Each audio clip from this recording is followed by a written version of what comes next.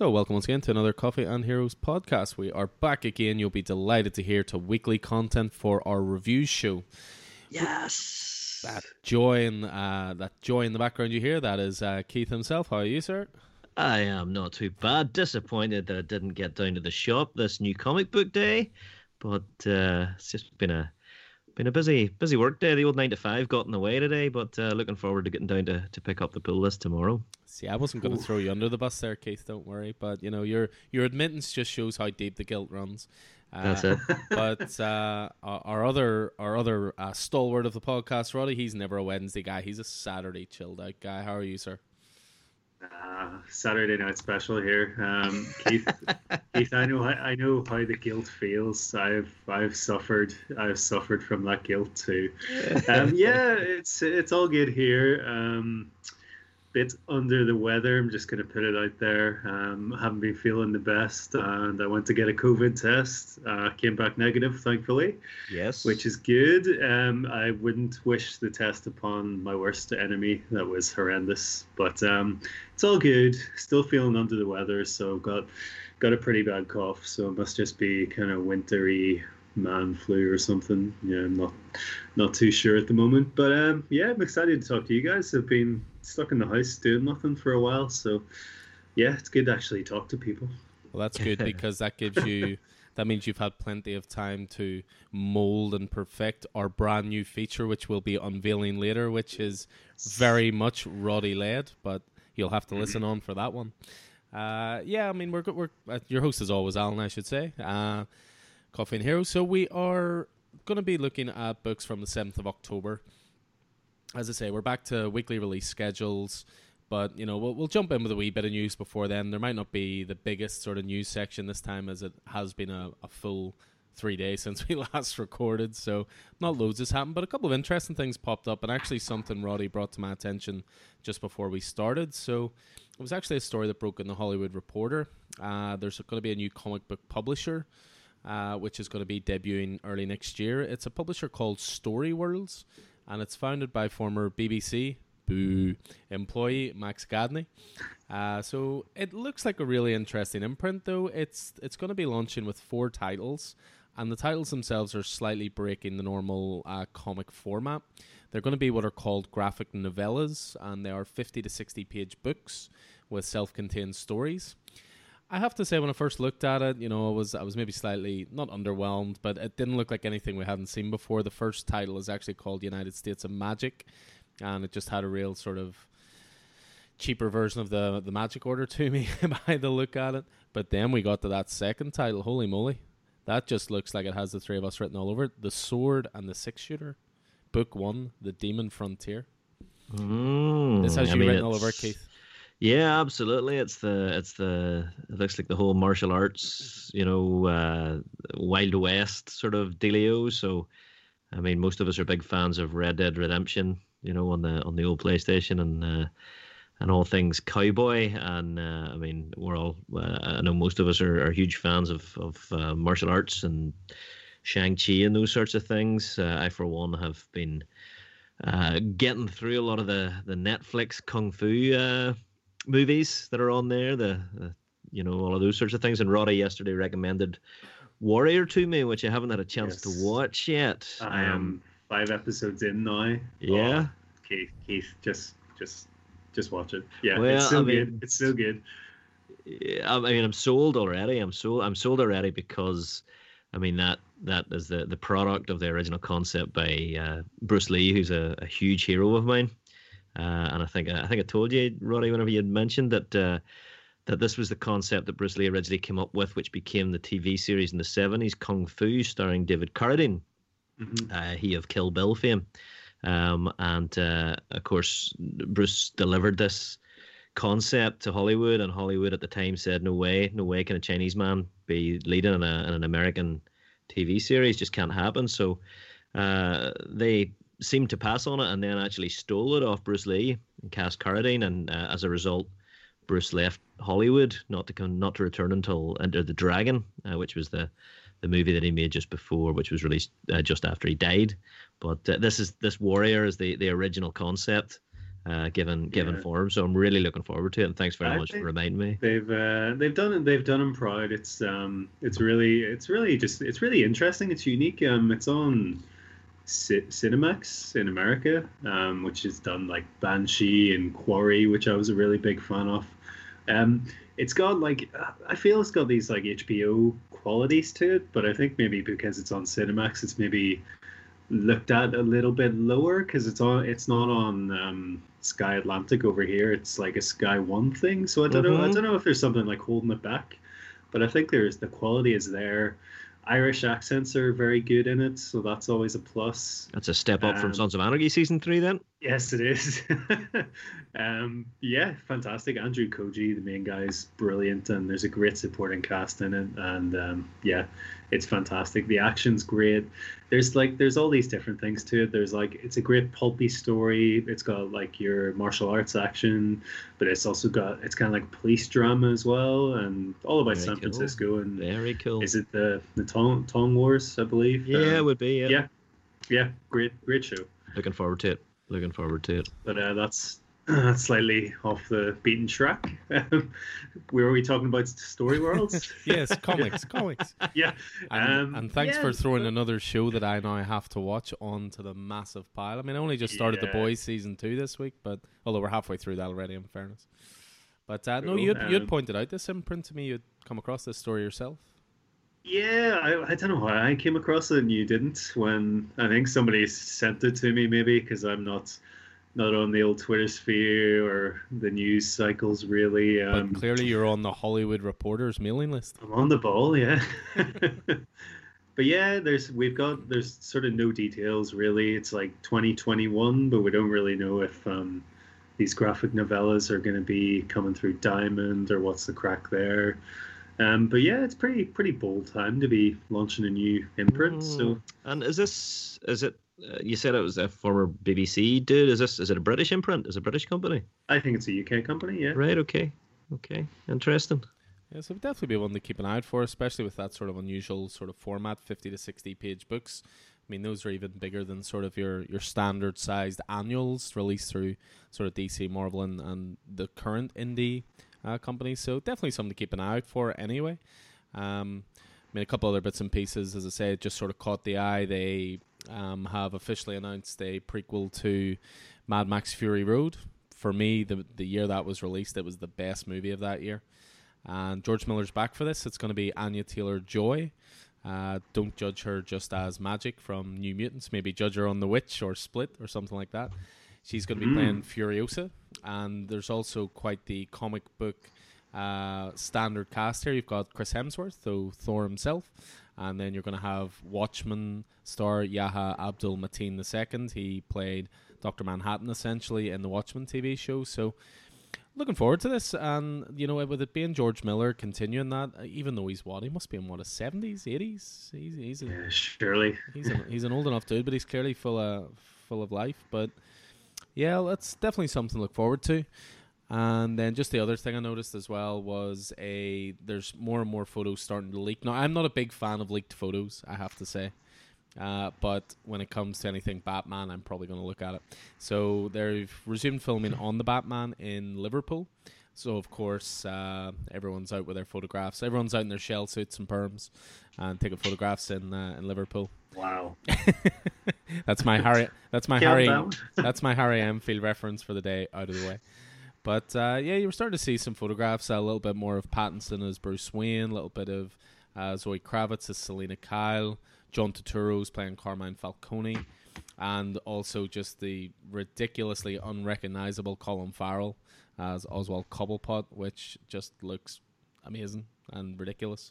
And just really very much more in line with sort of a gangster take on the character rather than the sort of twisted freak of the Danny DeVito one. He looks a wee bit more Tony Soprano than Oswald Cobblepot, I have to say. Well, that's it. I mean, there was a great take in the Arkham games on the Penguin where he was essentially an arms dealer, which I always really, really liked, rather than just being this freak who walks around with flippers. And we're not going to get into Batman Returns. Not a fan. But yeah, the stuff's starting to seep out from the set. It looks really, really promising. But again, I sort of try to stay away from it because I think when you're dealing with stuff like comic book characters, costumes and stuff like that, I think they have a tendency to look stupid out of context and not lit properly and filmed properly, and they sometimes just look like a cosplay outfit. But I like to think these guys know what they're doing, so it'll be something to keep an eye on.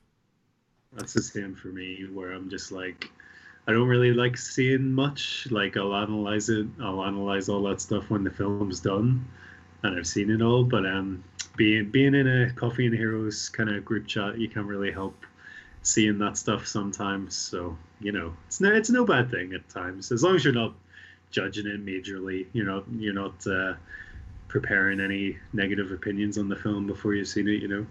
Come on, who would do that now, Roddy? Come on. Yeah. Name no names. Name no names. What is the score with the store, Alan? Yeah, we're nice. We're nice and busy. I mean, obviously there was new things put in place today, new restrictions in the city centre, as our hapless government are trying to take control of a situation that now looks like we're back to square one with.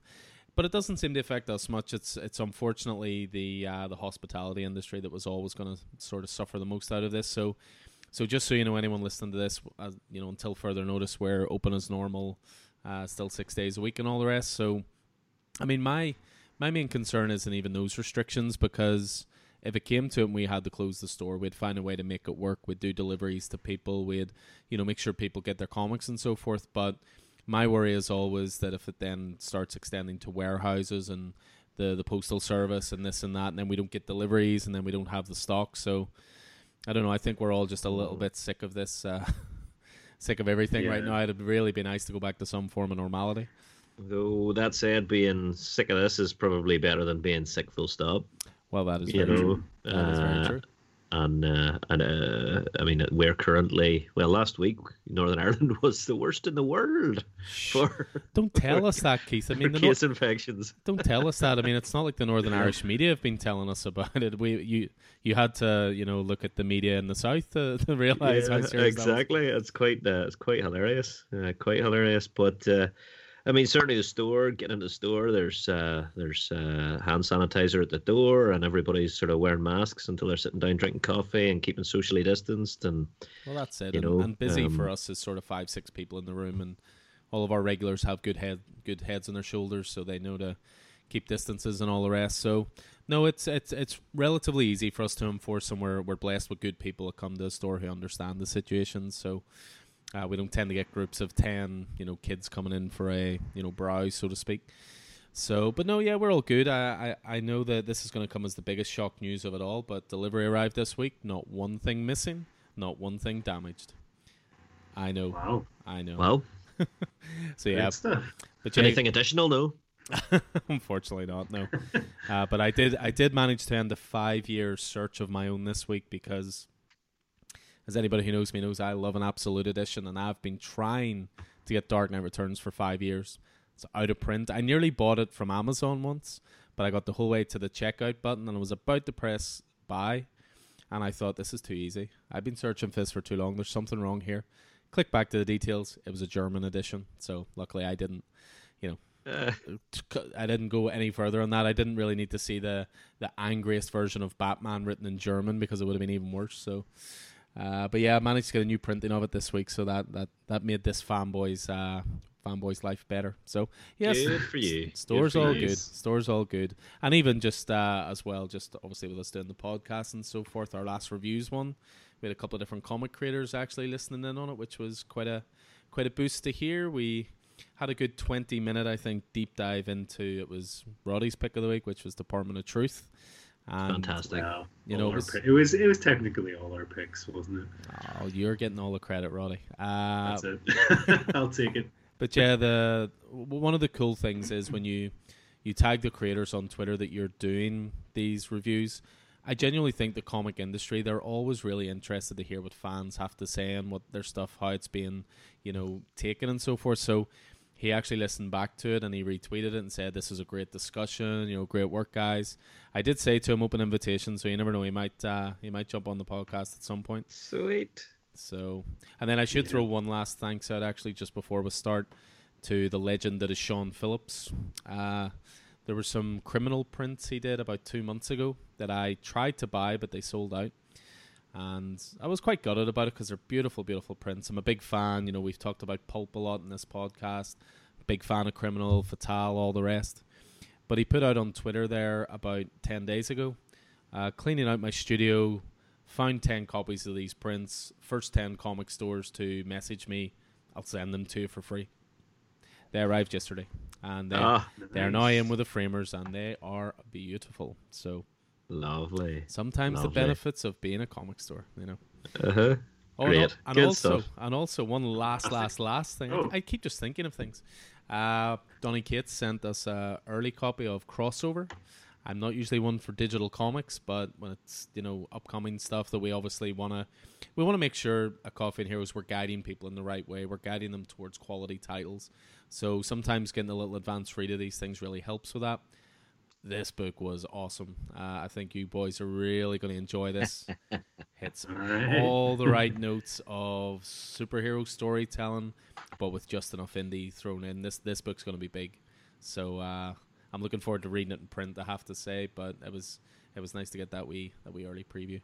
Lovely. So after that mini review, we're going to actually just jump into proper reviews.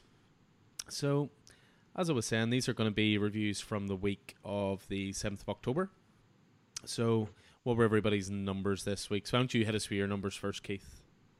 Me, for the week of 7th of October, I had 22 titles. 24 titles really, but 22 single issues. I had 3 DC, 8 Marvel, and 11 indie. And I also picked up 2 trades. That was Hillbilly Volume 2. I'm really, really enjoying that series. I haven't got into it yet as I just finished my pull list from last week this morning. And the other trade was JMS's The Resistance from AWA, isn't it? Yeah, so looking forward to getting into that. I read the first one as the Free Comic Book Day issue, so I'm really looking forward to reading the rest of that arc. So yeah, 22 single titles and 2 trades. And we'll certainly be talking a bit more about AWA as the podcast goes on. How about yourself, Roddy? What were your numbers?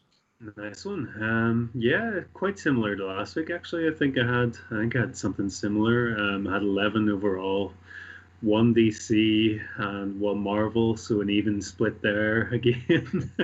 And then all the rest were indie.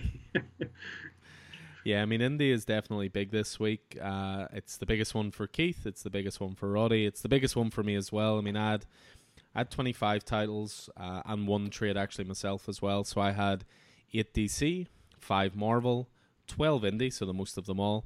And then I picked up the first hardcover collection of a indie title I love, an Image title called Morning Glories, which is by Nick Spencer and Joe Eisma. And I have all the single issues from years ago, but I love a nice sort of hardcover edition, so picked up the first one of those as well. So we had, as I say, a big emphasis on indie there, and I see again with our picks of the week, indie dominates again. This is definitely becoming a... See how you've infected this podcast, Roddy? Infected us. That's good. What was the thing you showed us earlier on? You had a little memory, which is quite interesting, but I think it was before I was even on the podcast. So I like to think my influence spreads far and wide. Yeah, I came across the joys of Facebook memories, and it was one from 3 years ago, so the store had only been open a couple of months. And we used to have this big sort of blackboard vinyl thing along the wall. So it was, you basically rolled it out on the wall. It was flat. It actually went into all the curves of the wall. Looking back, it looked terrible, but it did the job at the start. And that was back when I first started doing a podcast myself, and I wanted to inform people what was coming out. So what I used to do was 1 pick from each book, 1 DC, 1 Marvel, 1 indie. And I can still remember my 3 picks. So my DC pick is hilarious because it was Doomsday Clock #1. And only this week, the releases from the 14th of October, did the full trade come out 3 years later. My Marvel pick was, I believe it was Tales of Suspense #100, and it was a Black Widow, Falcon and Winter Soldier storyline, I believe, which I found quite hilarious because it was one I don't think I even got one person to sign up for, but there you go. And then the indie title was an Image title. It was the Gravediggers Union #1, which was by the artist of Deadly Class, Wes Craig. But yeah, it was he got me to sign up for that, Alan. Yes, it was working. But I mean, when I used to do that, I used to actually do like little blurbs for what the books were about. Obviously now we recommend a lot of stuff, so you can't really do that, and that's what the podcast is for. But yeah, my Doomsday Clock one was the DC Universe and Watchmen Collide. Just to the point. My Marvel one was a classic imprint returns as Hawkeye and Winter Soldier team up to find the presumed Black Widow, not the presumed dead. Presumed dead. I think I remember Keith pointing that out to me years ago. And then the last one, Gravediggers Union, was comedy horror series featuring steroid zombies, swamp vampires, monster gods, space monkeys. What more does any comic book need? So that was a really fun series too, I have to say. I really enjoyed one worth checking out. I really enjoyed Gravediggers Union. Yeah, it's all available in trade now. I think it was 2 trades in the end. So, but yeah, those are the memories from the past. We're all here to talk about current comics. So, yeah, as ever, we'll always take a pick of the week, and then we'll jump into some honorable mentions. The picks of the week are always really, really heavily spoiler-filled, so please do, approach with caution, as they say. Whereas the honorable mentions, we don't tend to go into quite as much detail. But picks of the week, we'll all take a turn at that. I was kind of choosing between 2 this week, but as Keith said to me just before we started recording, there was no way in hell I wasn't going to side on what I eventually did. So my pick of the week was Batman 100. Insert shocked noise right here. So written by James Tynion IV. You had 3 different artists across this. So you had Jorge Jimenez, who's been the series artist for Joker War. You have Carlo Paglian, who did a part 2 of the book, and Guillaume March, who did part 3. So the book, as I say, oversized edition, and it was split into 3 parts. So for me, fantastic conclusion to an awesome Batman event. I don't think it can really be underestimated what Tynion has achieved with his Batman run in quite a short space of time as well. Just in our store anyway, and maybe this is because it was a good starting point, but he's tripled the amount of people who are on Batman on their pull lists in our store. So he did the first arc, which was called Their Dark Designs, where he created new characters, created a really compelling story, and the trade/hardcover that's out soon. So I know that's something you were, possibly interested yourself, Roddy. No, I regret not jumping on. I know, and I'm about to tell you even more why you regret it by telling you all the great stuff from this one. But what was really cool about that event as well, it had its own storyline, but he was also sowing the seeds, which would then, grow into Joker War. And it did not disappoint. It was running through the main title of Batman, but there was a lot of tie-ins to it as well. And they certainly added texture. I don't think they were 100% essential. I'm sure it'll be interesting to get Keith's take on this, because I know he got some of them, but not others. I think they added texture, but they weren't really essential, but they really did add to it for me. Particular praise reserved for the Batgirl tie-ins and Nightwing. But for me, as it should be with any event, it was in the flagship title that this storyline really soared, both in terms of writing, and I have to say the art with every issue of this got better and better. So, as I say, we arrive at issue 100, so oversized issue that I must say, and you'll appreciate this part, Roddy, arrives with a pleasing lack of variant covers. Unlike Detective 1027, all of the DC 80th anniversary specials, Amazing Spider-Man A50. I mean, I like my variants, but sometimes it's just nice that you get a cover A and a variant if you so prefer, and that's what Batman 100 arrived with. So yeah, as I say, it can be broken down into 3 separate parts, which at turns are linked, but at others they also tell their own tale. So part 1's the main body of the issue, as Batman faces off against the Joker, who is at this point in his own take, wearing his own take of the Batsuit. But even before we can get to the 2 old foes fighting, we get a very crowd-pleasing moment of Barbara Gordon, who is relinquishing her Batgirl persona and adopting Oracle. So a really great nod to sort of Barbara Gordon of stories past. Oracle has always been Batman and the rest of the Bat family's eyes over the city, and that calming voice in their ear during the tensest moments. There's even time, and I'm sure Keith enjoyed this, there's even time for a reunion of sorts between Babs and Dick Grayson. Nightwing in particular, it's interesting for a Batman issue, where you would think that Bruce and Batman would be the main star here, but Nightwing shines in this issue. He's providing humor, kick-ass ass kicking aplenty.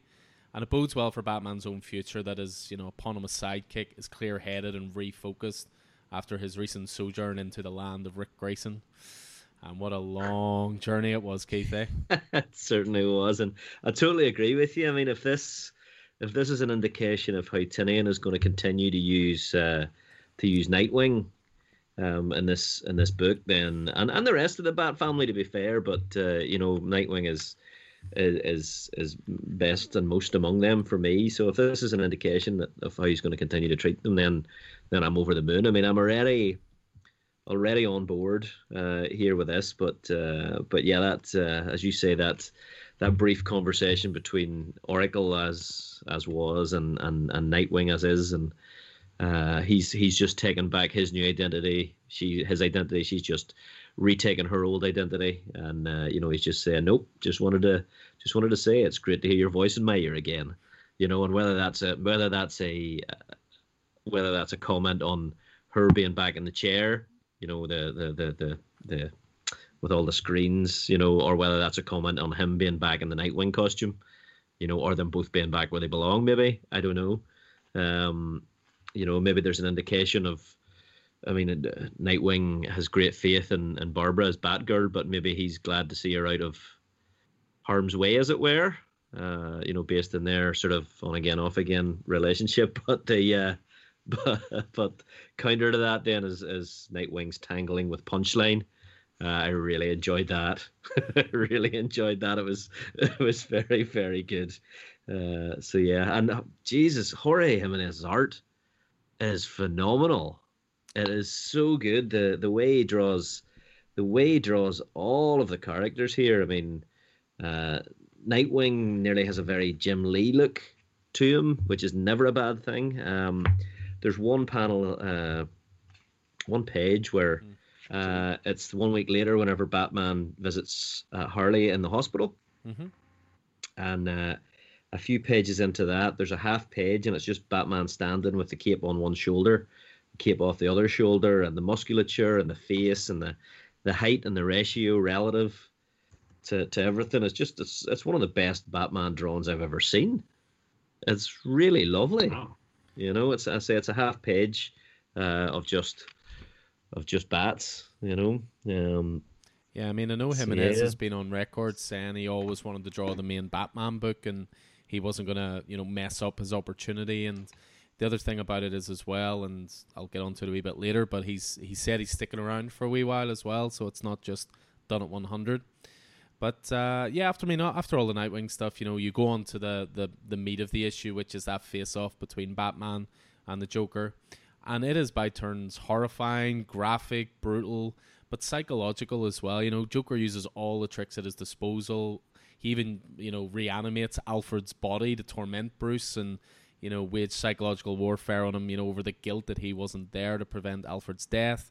He tries to belittle Batman's mission and point out the absurdity of it, and even the painful reminders of the death of Bruce's parents.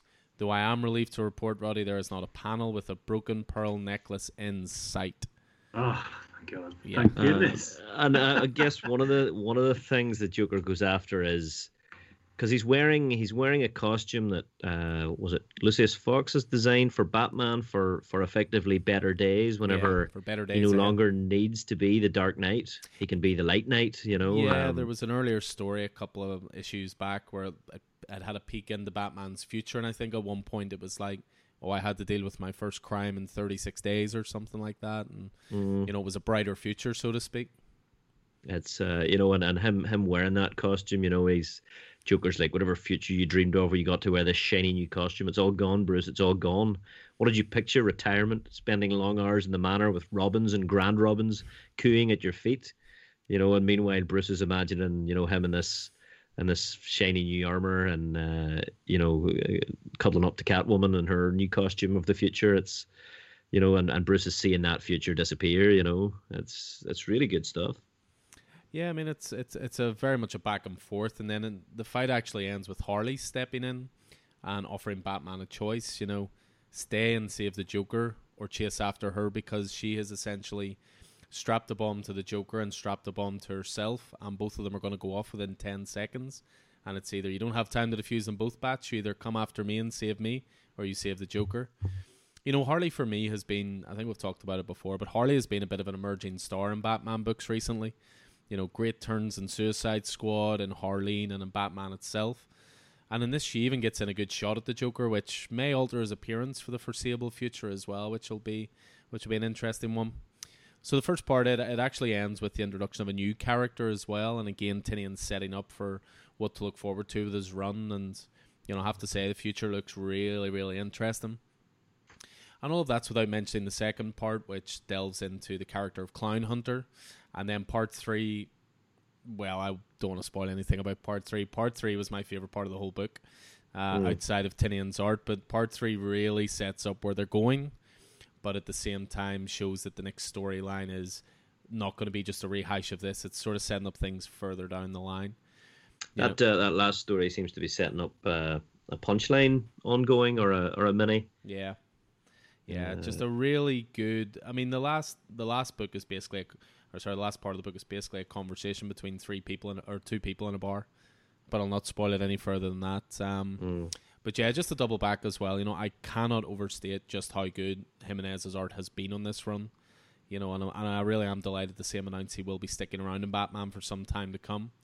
Genuinely career best work for him. You know, he's worked on Justice League before. He's worked on, I think it was Super Sons as well.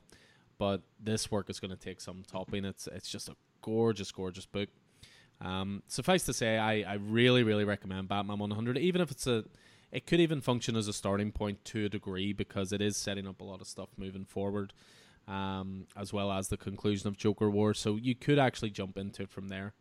But I have to say, I came up with a final line for my wrap-up review of this and also of James Tynion's work so far, and I'm pretty proud of it. Let's see if you get the reference.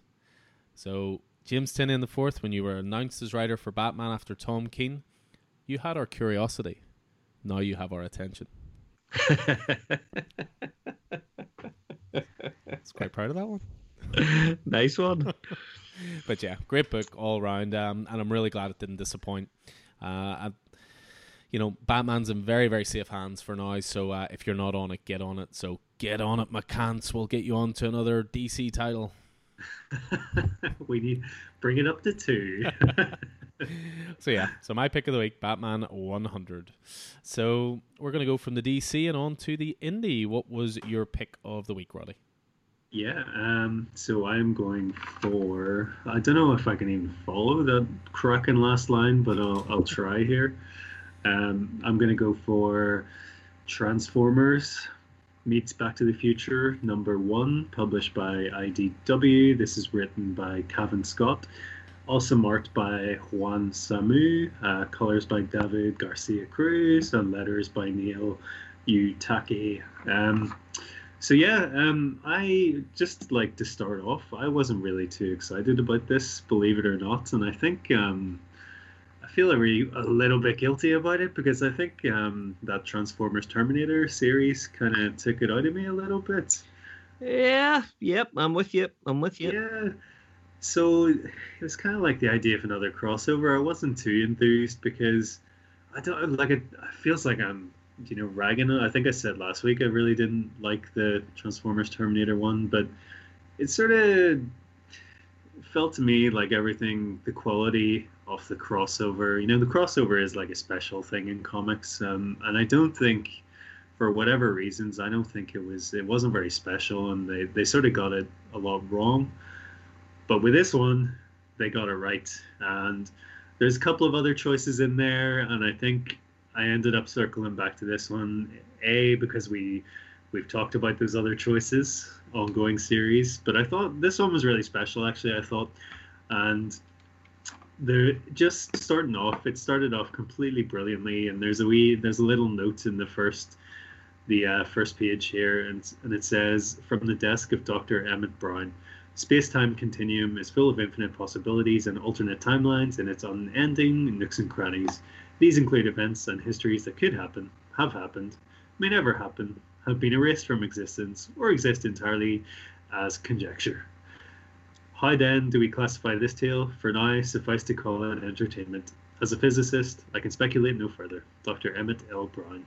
And like to me, that kind of set up the like what you're gonna get with this one. The Terminator one was very like washed out and a bit like dull, and it didn't have the fun of that Transformers really should. And I feel with this book, it really captured both properties, and they just meshed really well together for me.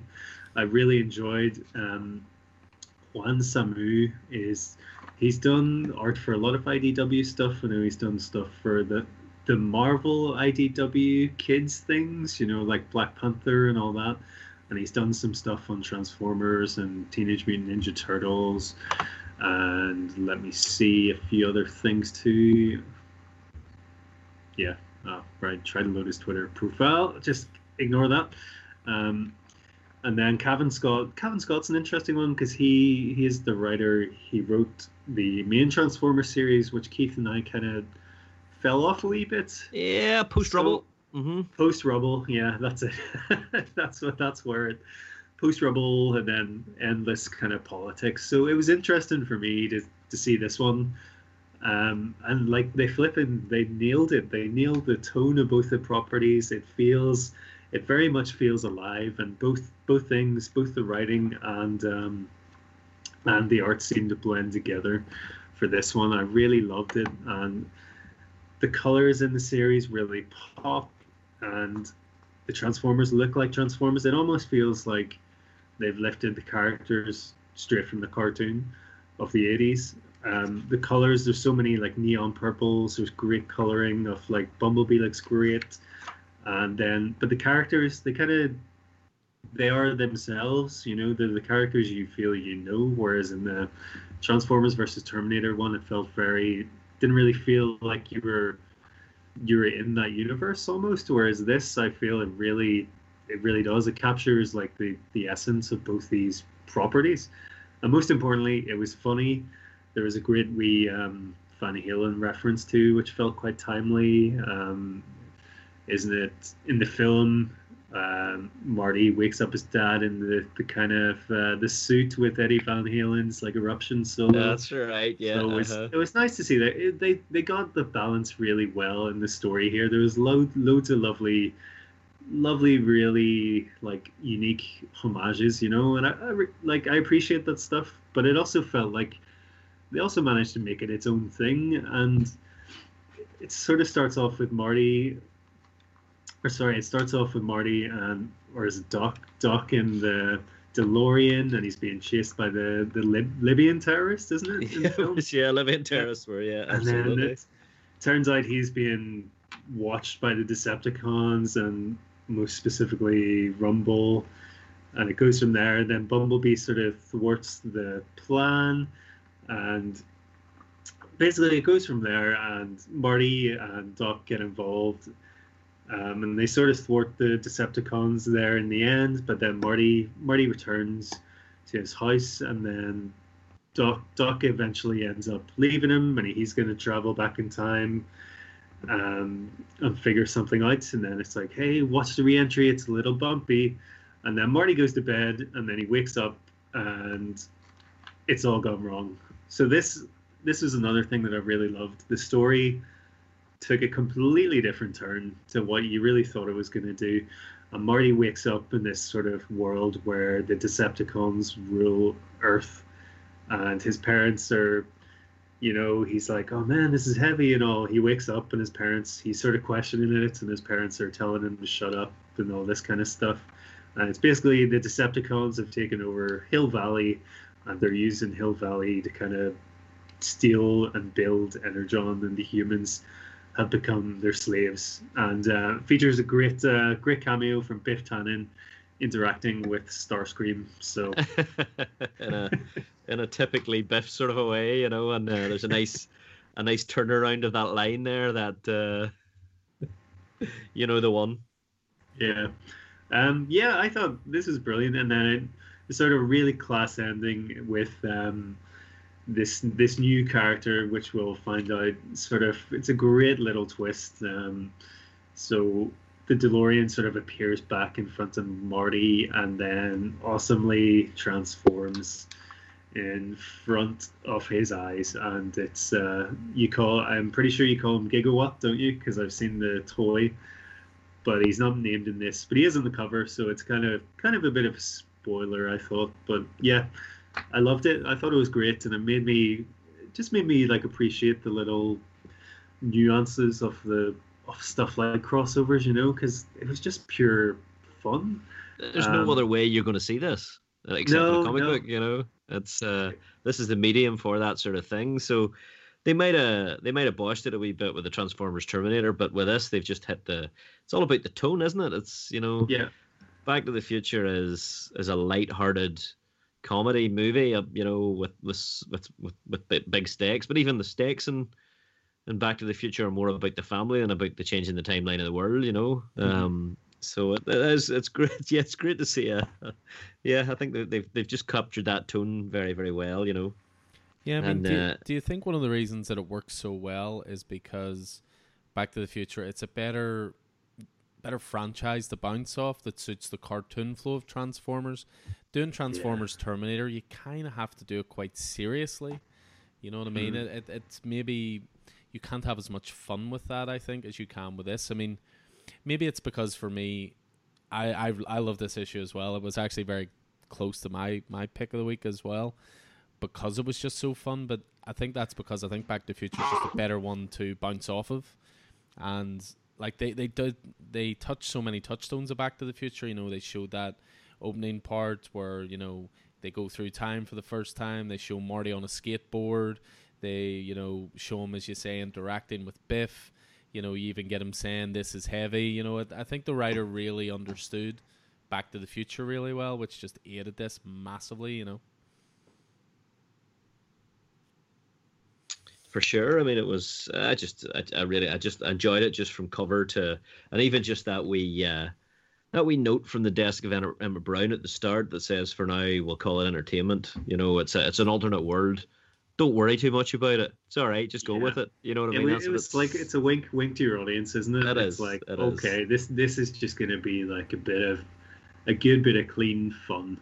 And that's what it was, It's fun whenever Marty's trying to take on Starscream with a trash can lid.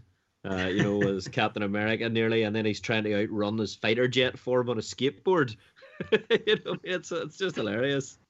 But yeah, it was, and even just they got the costumes right of the characters, from the original Back to the Future and all of that stuff. So yeah, so clearly the Megatron learning about the DeLorean and time travel has changed things. So I'm interested to see what Megatron has done that has caused all of this. So mm-hmm. It's very interesting. And we've seen Bumblebee. Did we catch any other Autobots? Yeah, Optimus is in there. Yeah, I would say Optimus and like Hound. I think Hound, who's one of my favorites too. But yeah, like I think it was maybe more a Decepticon heavy one, because you got Megatron, Starscream, Soundwave.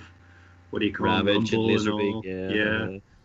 But I think we'll probably see more Autobots in the second one. But yeah, it was great. Very, very good. Very good indeed. Looking forward to see where it goes to, because yep. They've set up, even though it is kind of fun, it's still really engaging as a story too.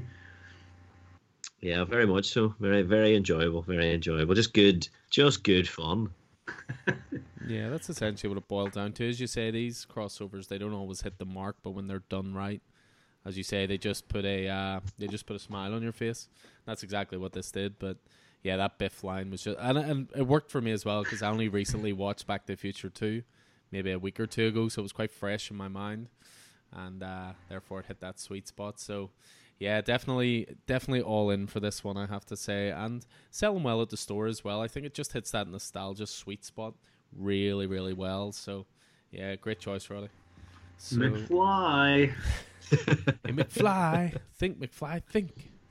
Except that line is used in a better way in this. So yeah, they may never make another Back to the Future, movie of any kind, nor should they. But I could take an animated, version of this, no problem.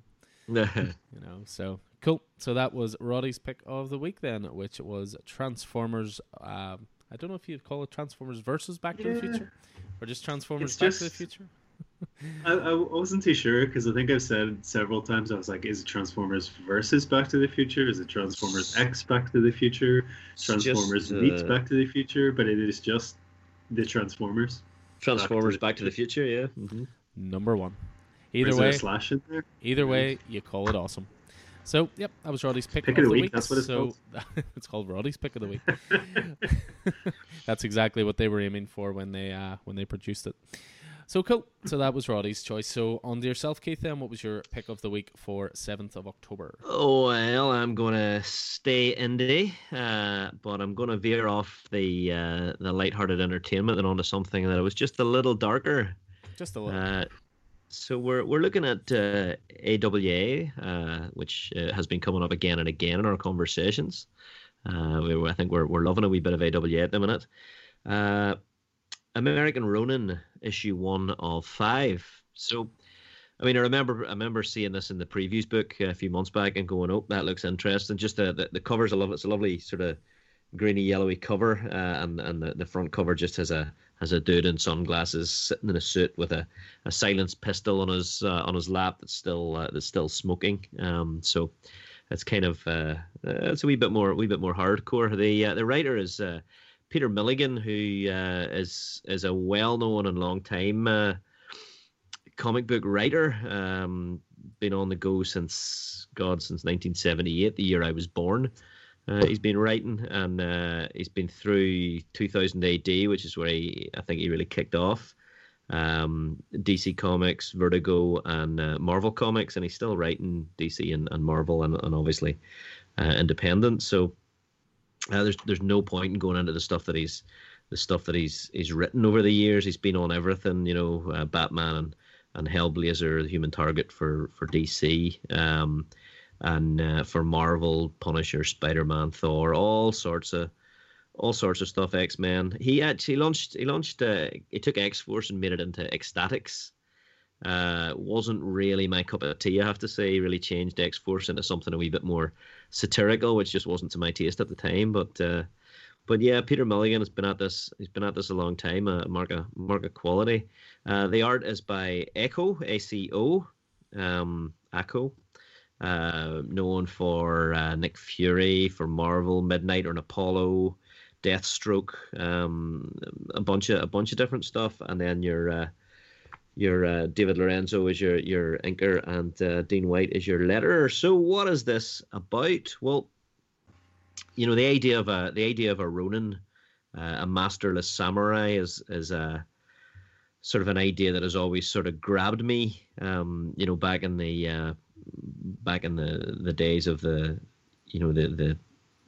sort of Japanese Empire and the Emperor and all of that sort of stuff, and whenever the samurai were the protectors of the Emperor and all that good stuff. Ronins were those masterless samurai whose master had died, or who had in some way been disgraced, who went, classically went about the country, righting wrongs and that sort of thing, and living their own honor by the word of the samurai and the code of the samurai. But this is a little different. But the title says something, I think. So in this book, corporations, it's the near future, the very near future, like maybe tomorrow or the day after. Corporations rule and war against each other. Democracy is a lie. The corporate soldiers are only loyal to their own respective corporation. But there's one soldier, the Ronin, who has become unbound from his conditioning, and he's now seeking to take down this network of corporations. But we never really find his name, I don't think, during the book. But he seems to have been altered in some way, and I presume it's from being a corporate soldier previously, where his neurology has been altered, that whenever he has the DNA of someone injected into his blood, he can empathize completely and totally with them, to the point that he almost takes on their sensorium. He understands what drives them, and he feels what drives them, and in that way uses like social manipulation rather than necessarily weaponry or skill to, or other combat skills to assassinate individuals within the corporate structure. So it's really, really interesting. Did we all read this, or? I read this and very much enjoyed it. And from Roddy's face, I would say he's going to. Yeah, but, just your description. I will seek it out. I will ask my friendly neighborhood comic book store to seek it out for me, maybe. Very good, very good. So it's a 5-issue miniseries, again from still fairly new AWA Studios. Could have been a Vertigo title. And it's as I say, these giant transnational corporations, size and power, run the entire world, and he's attempting to hunt down some of the leaders of these corporations. And although there's car chases, there's martial arts, there's all sorts of cool stuff, and so there's cliches in there, but it's clear from what from this first issue that Peter Milligan is going to use those familiar tropes and those cliches, I think, to do something a wee bit more twisty, something a wee bit more engaging. But this first issue really introduces the character, introduces his skill set and his raison d'etre. But I think we're going to go to some slightly more I think complex places with this, and just through that power set. So we're introduced initially to Cornell, who is the head of a corporation, and he's clearly, he's got all the money in the world. He's got his butler bringing him sex workers, tonight's entertainment, and he's asking if the window can be opened, and all that sort of stuff. He decides rather than enjoy the entertainment, he goes for a ride, and we see our operative, our Ronin, take down one of his outriders from his entourage, and learn a little bit about Barrett Cornell and all of that sort of stuff. And through he learns that Barrett Cornell is obsessed with Gigi Lowe, who's the heiress of Lowe Electronics, which is another corporate.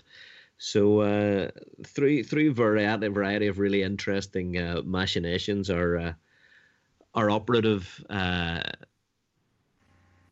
gains the saliva of Barrett Cornell, and we see him use the saliva to create a serum, a DNA serum, and as soon as it hits his bloodstream, the nanosurgery inside his cerebral cortex kicks in, and he calls it his enhanced empathy reflexes.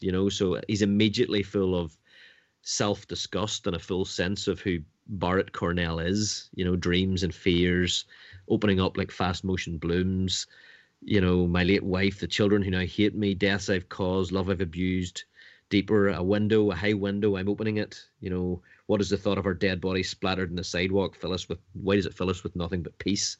And he's feeling this. He's not just viewing it, he's feeling it. So, for the rest of the issue, we have our Ronin putting his plan into place, and then he's on the run, following that plan. But while he's on the run, he's trying to fight these feelings of self-hatred and self-loathing and a feeling that he deserves to be caught, because this is all coming from the hangover from Cornell's, the empathy that he's feeling from Cornell. It's so there's definitely something a lot deeper going on here. We're introduced to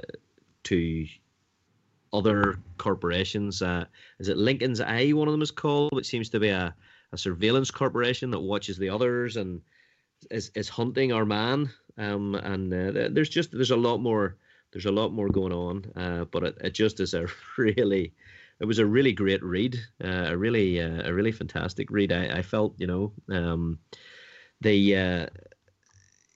he's free of, and I don't know if it says it in there, but I definitely got the impression that this guy is a former corporate agent himself. But I know he's and the idea of a Ronin obviously is free from a master. But he's definitely chained by the mental chains that he creates for himself whenever he uses this ability. So there's a lot to learn about the main character. There's a lot more to learn about the story and the setting and that. So there's a lot of work to do within 5 issues. But God, I really enjoyed this. Really enjoyed this first issue. Really enjoyed the action. The car chases and the tactics. You're seeing it all very much. It's third person. It's from inside the head of our Ronin, and his thoughts and his feelings. And it has to be, I guess, just in order to get the full impact of the nature of his abilities whenever he injects the DNA and feels the empathy, the empathy reflex. But we've got this motorbike chase, car chase. We've got some takedowns, and we've got some martial arts, and we've got planning, and so there's a wee bit of Bourne Identity here, a wee bit of Bond, but there's a lot more going on. What did you reckon, Alan? Yeah, I absolutely loved it. Same again. This was very, very close to being a pick of the week for me. I thought it stood out as something very, very different to anything else that was on the shelves. The only thing I could possibly equate to it, certainly in terms of tone, was Lazarus came to mind a little bit. Yeah, it's never a bad comparison, and that is certainly not a bad thing. I mean, AWA for me, they're just knocking it out of the park with each and every one of these stories so far, because they're all very different from each other. You all know they're going to be fully explored in sort of 4 or 5 issues, that kind of thing. I mean, as you say, there's a lot to unpack here, and the art is just stellar. So it is. I was really, really impressed with the art and the coloring, especially. Always just really, it's probably your favorite phrase as well, was get to the old clean lines. But it's really interesting art. I mean, when he injects himself, for example, and he's, as he says, "Oh, my enhanced empathy reflexes come alive. I'm full of a sense of self-disgust. I'm full of a sense of Barnett Cornell." And it's just this great page of him sort of meditating the main character. And you can see all these sort of thoughts and memories and feelings that, come from Barnett Cornell. It was just a really, really great visual scene. And yeah, I love this. I love corporate espionage type stuff. I love spy stuff. Like even the unorthodox ways he uses to get his saliva, I thought was really, really interesting. With the high-priced madam in Hong Kong who wants to lick her toes and all sorts. It's just really, really interesting book. Really well put together, but really the main character, what I really liked, I love it when spy stuff. It's one of the reasons I'm a big fan of the Bourne franchise, when they're very methodical with what they do, and it's all about sort of doing one thing to achieve the next objective, and fulfilling these mini objectives as you go before you get to the bigger picture. And that's what I really liked with the main character here. It's not a rushed plan, it's not a forced plan, it's a bit by bit sort of. It reminded me a little bit as well of the the game Hitman, a little bit of that as well. So very, very impressed with this, I have to say. And again, AWA just they're very quickly becoming my favorite publisher at the moment. There's a letter from Peter Milligan at the end of it, and he says, he talks about a man who can know how you feel, a man who's determined to kill the very people who made him the way he is, a man who dies a little inside every time he kills someone. It's a good description. So yeah, I'm really interested. I'm wondering, are there other surgically enhanced Ronins that are going to appear? So that, I mean, I can see the Lazarus connection you made there. Yeah, for sure. But yeah, it's great. It's great stuff. Great stuff. Yeah, I mean, AWA has been doing great, but I think this may be the top book from them for me so far. Is kind of their second wave of books, is it? Yeah, very much so. So there's this one. There's one that's going to be called Grendel, Kentucky. I know that's coming soon. We've got a volume 2 for Year Zero as well. So yeah, they're knocking it out of the park, and I think creators are really attracted to that sort of model. It's like, yep, just come to us, 3, 4, 5 issues of a book, tell your story, get in, get out almost. It's not like they're trying to set up these long ongoings or anything. So, and the first wave of trades obviously hit, and they're selling well, and they're covering a wide genre of things as well. The books are all very, very different from each other. So, as I say, great pick, Keith, and again, one that was very, very high on my list as well. I'll happily throw you a copy, Roddy. I think we're sold out in the store. I can either source you one, or we'll throw you one of our copies. Yeah, can maybe wait for the trade too, but I'll definitely. Well, I'll throw you my issue, and we'll see if the first issue appeals to you. Cool. So that is all of the picks of the week. So we finished off with Keith's there, which was American Ronin #1 from AWA Studios, Peter Milligan and ACO, however you want to pronounce it. Great art. So yeah, those were all of our picks of the week. So we'll be back in a few moments and we'll go through some honourable mentions.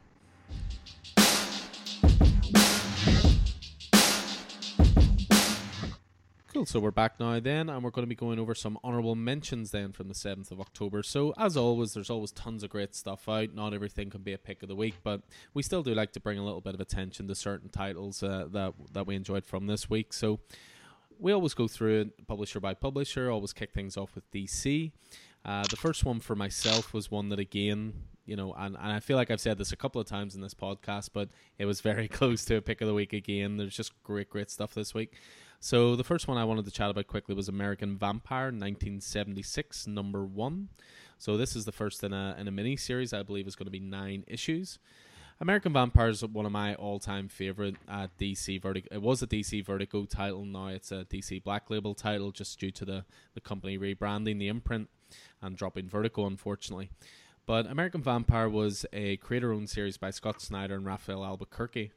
And I believe this was part of a deal that DC used to do. They may still do it, I'm not sure. But anytime they wanted to poach a creator from Marvel, they would offer them a big level book and also the opportunity to do a creator-owned title as well. So I believe Scott Snyder at the time was writing Iron Man Noir, of all things. And basically DC said to him, do you want to come and write Detective Comics? And you can also do whatever you want with Vertigo. So for that, he did American Vampire.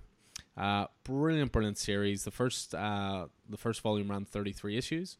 Then there was a follow-up called American Vampire Second Cycle, and this one is American Vampire 1976. So, as I say, Scott Snyder on writing duties, Rafael Albuquerque on art, and Dave McCaig is the colorist, and he is someone we'll definitely be chatting about later in that all-new section.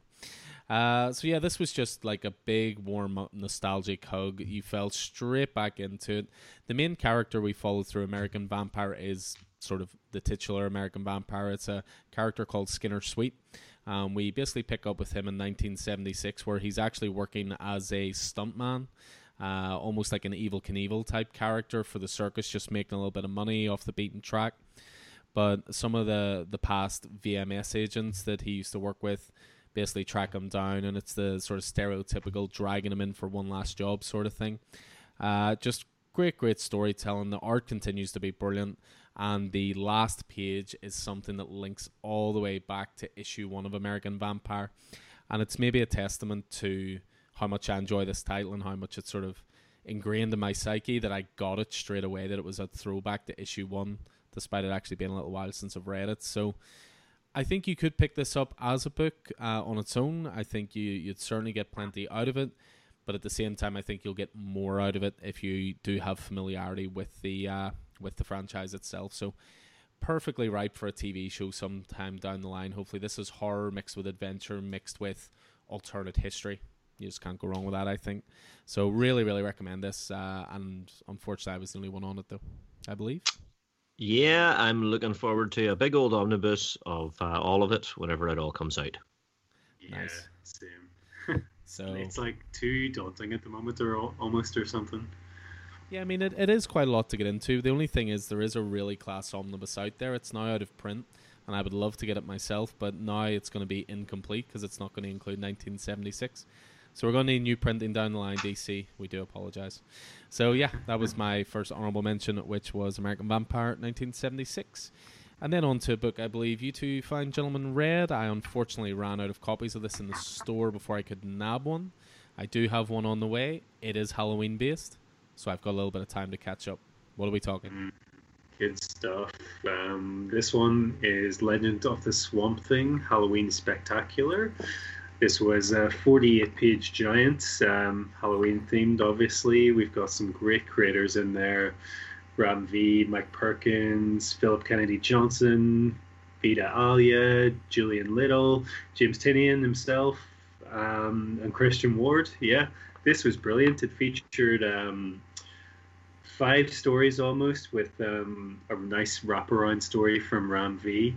There was The first one's called At the Heart of the Trees, and then the second one's At the Heart of Man. Very much sort of mythical take on Swamp Thing, which I really enjoyed. But there's something about anthologies that I really love, that you've got 5 pages to give like a little bit of insight into a character. So yeah, really, really, really dug this. Some of the art is phenomenal. I particularly loved Christian Ward's and James Tinian the Fourth Age of Discovery, which was like, I don't know, just looked like some sort of 1960s trippy stuff. Absolutely adored it. But yeah, Ram V's story was really good too. And I would say I really quite liked Sleeping Giant as well from Beta Alia, and Emma Rios did the art on that. So yeah, what do you think, Keith? I really enjoyed it. And you know, I'm never the big fan of anthologies, you know. But yeah, I mean, this was about Swamp Thing, you know, the Guardian of the Green, through other times and other eras and other places, and you know, different eras, avatars and edges of the Swamp Thing are explored and revealed. But yeah, I mean, I really loved that wraparound story At the Heart of Trees, At the Heart of Man by Ram V and the fantastic Mike Perkins, who notably, actually, we were talking about The Stand last week. He drew the adaptation, Marvel's comic book adaptation of The Stand, wow. which was rather fantastic. I forgot about that. I really enjoyed No Sign of the Enemy by Julian Little, about the Japanese World War II soldier left behind on the island. I thought that was fantastic. Yeah. Philip Kennedy Johnson's Ring of Stones, you know, Roman era story. So yeah, very, very enjoyed it. Very, very, very enjoyed it. Very much enjoyed it. It was a really good read at the start of my pull list. Yeah, for sure. Great stuff. I think you'll really dig it, Alan, once you get it. Yeah, you know me, I love a good anthology, and you can't go wrong with a bit of Swamp Thing. So it does have some big shoes to fill. I remember the last Halloween Spectacular being rather great as well. So Hearst Comics Cavalcade. Say that 5 No, times actually, I don't think that. No, what was the one? Secrets of Sinister House was last year. Was last year, and then the year before there was a Swamp Thing member. It was the Winter Special. Tom Keenan. Yeah, they've all been really good actually recently. Yeah, usually a good mark of quality with Swampy. We've got one next week. The other Halloween one, isn't it? Yeah, or is it towards the end of the month? Doomed and the Damned came out today. One is safely in your box. Don't you worry. Excellent. Got to make sure there's DC in your box. So yeah, that was just a couple of DC mentions. Just move on to a couple of good Thor titles. Certainly one that I know we all read and a run that we're really, really enjoying. Thor number 8 came out. This was part 2 of a sort of almost like a 2-issue interlude called Hammerfall. So substitute artist in for this, doing great work, which is Aaron Cooter. Donny Cates, of course, on writing duties. This is all leading up to maybe Thor readopting the persona of an old favorite, Donald Blake, I believe. Yeah, looking forward to that.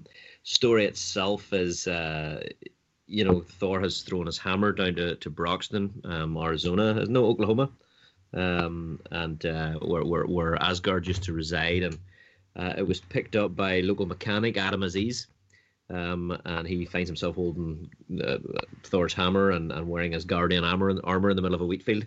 So there's a bit of a back and forth between Tony Stark and just a wee bit of dream fulfillment for Adam, and I think Thor sort of starts to solve the problem of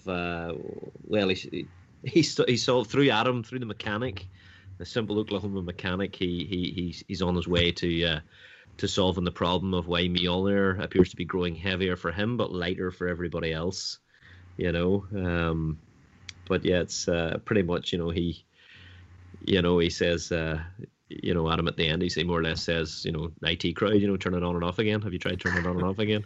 Answer to all of life's problems. Yeah, and if that doesn't work, he says, I usually just hit it with a hammer until it does, but it is a hammer, so he says, hearing those words, and best of luck, don't be a stranger.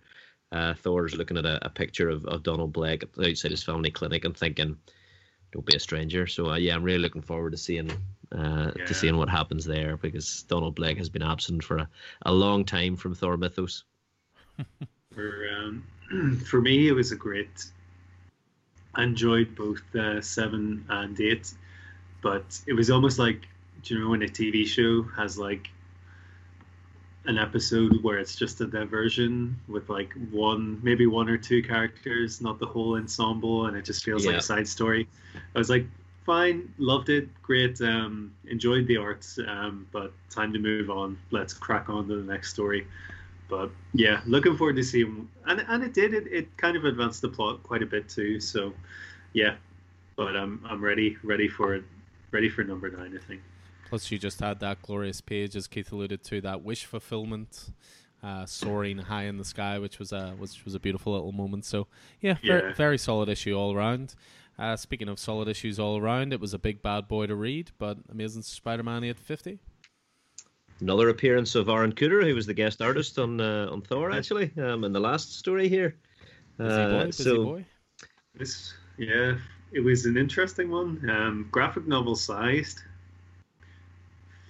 almost like flimsy comic paper. But yeah, it's a thick boy. But yeah, so this is actually issue 49 of Nick Spencer's run, but the Amazing Spider-Man 850 in legacy numbering. Keith, what do you think? Did it deliver? Oh yes, absolutely, it did. So we've obviously got Spencer, Otley, Ramos, and Bagley on the main story. This is actually Ryan Otley's last issue on Amazing Spider-Man. Yeah, very recent announcement, sort of almost out of the blue. Bit of a shock. Well, a shock, but not expected. And whenever you've got Patrick Gleason coming up behind him, that's never a bad thing, you know. So yeah, continuing the Sins Rising storyline, I really enjoyed how that was going. You know, we've got a couple of storylines here. You know, the core one being the return of the Green Goblin, as Norman dons the Goblin armor again. In order not to go up against Spidey, but to aid him against the Sin Eater and the various machinations that he has been undertaking. In this issue, the Sin Eater absorbs the Juggernaut's power to sort of fairly effective and horrific effect. And that was horrifying. Yeah, it was gross. But yeah, very very good. But you can never trust a goblin. You know. But and then in the background, then we've got the order of the, what do they call themselves? They're not a team as such. Not anything, but a team made up of the various other members of the sort of Spider family. Kind of reminded me of, you know, do you ever see the cartoon where they're kind of all together at the end? There's a big storyline with them. Yeah. That's It's that kind of reminded me of that a little bit. Yeah, this good. issue was stunning. I loved how they dealt with Norman at the end, and yeah, it was just kind of delivered for me. It delivered, but then it gave you a little bit more too to keep you going into the next sort of story arc. And I think we have issue 851 coming soon, and then there's that's Spider-Man 50. Yeah. Yes. So, but big. I'm sure it'll be a chunky boy. Yeah. That first page continues to reinforce for me my theory that Kindred may be Harry Osborn. Norman Osborn says there was a time when you were like a son to me, Peter. The son I never had. My chance for a legacy. I don't know. I'm still there. What did you think of the 2 other stories, Roddy? 3 other stories? Tradmore. Yeah. I need some sort of alternate Tradmore Spider-Man. It's so fantastic. I love that man's art. He's just phenomenal. The way he draws the eyes is just brilliant. I absolutely love that one. The Kurt Busiek one was really good too. With, I can't remember the guy's name, Bachalo. Chris Bachalo, who they've Bachalo. never worked together before. They're both long time Marvel stalwarts. It's the first time they've ever worked together, and Saladin Ahmed and Aaron Cooter on that final story about the Vulture's granddaughter, which I quite enjoyed. Yeah, it's a nice book. Really enjoyed it. Looking forward to seeing where this is going next as we move into Last Remains. Isn't that what it's called? Yeah, the LR books. Yeah. Mm-hmm. Yeah, I mean, Amazing Spidey 50 actually landed this week as well, so you don't have to wait too long for the next installment. So, a couple other Marvel titles I know you wanted to sort of throw out there, Keith. Yeah, I'm just gonna highlight Marauders number 13, which is part 5 of the Ten of Swords series running through all the X books. The story's really starting to come together now. You know, we have a bit of a MacGuffin search for the X-Men as they try and fulfill the prophecies that have come through Otherworld to Polaris, that identify each of the X-Men and each of the swords that they must wield. Now, Wolverine's having a wee bit of a time over in Wolverine and X-Force as he's ended up in hell, as he tries to go after a Masamura blade, and one of the other side is going after it as well. But this one follows Storm as she heads to Wakanda in order to track down the blade that she's after, and it's a little harder to get a hold of. The Skybreaker. We're learning a little about the blades, and we're learning a little about the history and all these things. And the Skybreaker is the key. I guess ceremonial weapon in Wakanda, and Storm absolutely can't come and ask for it. And it's further complicated, of course, by the fact that Storm and T'Challa were husband and wife at a time, and Storm was the queen of Wakanda. So she approaches the Queen Mother and Shuri to ask for this. T'Challa he's off on another mission until a wee bit later, and it was quite it was quite poignant, obviously, given that the issue is also contains the tribute to Chadwick Boseman from Ta-Nehisi Coates, and has a tribute in the back, an art tribute in the back from Alethea Martinez. But it's a great done-in-one story that is part of the ongoing Ten of Swords series. Very, very well done. Showcases Storm's history and Storm's powers, and her various roles throughout her life. So very, very good. Really enjoyed that, and Ten of Swords, I'm really starting to buy into. I'm really enjoying it. Really enjoying it as a Marvel crossover story. I know there's a lot to it, but going quite well. It's a fun one to keep up with as a comic store owner, I can tell you. It's one. I don't know if you'd. I don't know how you'd have gone back in the day, Alan. Whenever every every Spider-Man story crossed across 4 issues of 4 different titles. Yeah, every Batman story was the same. So I would not have enjoyed that. But no, it's weird. Hickman events people don't seem to be that sort of jazzed for. And then the pre-order numbers are low, and then it starts coming out, and then word of mouth spreads that it's actually really, really good. This is House and Powers all over again, because when it started, we had 15 people, or not even 15, maybe 12 people on it, and then by the time we got to issue 3, there was suddenly 30 people on it. So it's almost like his events are slow going, and I'm starting to see that with X of Swords as well. So yeah. But yeah, what else you got Marvel wise then? Did either of you guys read Rise of Ultraman number 2? Neither of us have a copy. Roddy didn't put it in this pull list. Okay, Kyle. And I ran out. That's bad. That's bad, Craig. That was Roddy's choice last week, wasn't it? Last month. No spoilers, Keith. No spoilers. No. I'll not go for any. I made a bit of an error with that one. Okay. So Kyle Higgins and Matt Groom, Francesco Mana on it. The story of the United Science Patrol, secret multinational organization dedicated to defending the Earth from the kaiju, monstrous invaders drawn to negative emotions. So last issue, Kiki Fuji, who's one of the USP's newest recruits, and her friend Shin Hayata, who is also an aspiring cadet, were summoned to a UFO crash site, and once they were there, the commanding officer Marimutsu, he revealed that the last time the same extraterrestrial energy was detected was in 1966, and it resulted in the death of a USP agent at the time. They discover this orb and a giant robot thing emerging from it, and Shin fires upon it, much to his regret, and then he makes physical contact with it, which causes this explosive reaction. So we go from there, and it's continuing sort of the origin of Ultraman, and explaining the world of Ultraman, and There's a bit of internal stuff, a bit of external stuff. Really great issue. Continues the same quality as the first issue. Really glad I jumped on this. Really glad. Don't you worry, Roddy. I'll get you sorted soon. I promise.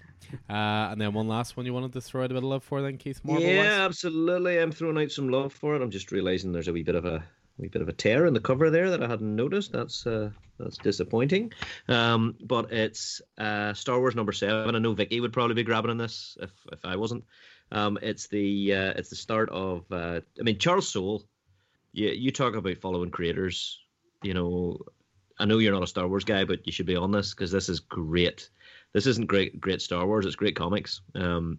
Charles Soule and Ramon Rosanas, and this is part one of a story called The Will of Tarkin, which is sort of the origin of Commander Zara, who is a fresh creation, I believe, certainly fresh to me, and she is the protege, the protege of Governor Tarkin.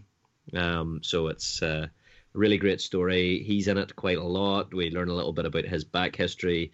We learn a little bit about how she was chosen as protege, and it's really from her point of view, and it's about her her battle, her continuous battle with Wills, with Leia. This is taking place after the Battle of Hoth and the rout of the rebellion. So yeah, great stuff. Very enjoyable. Very enjoyable.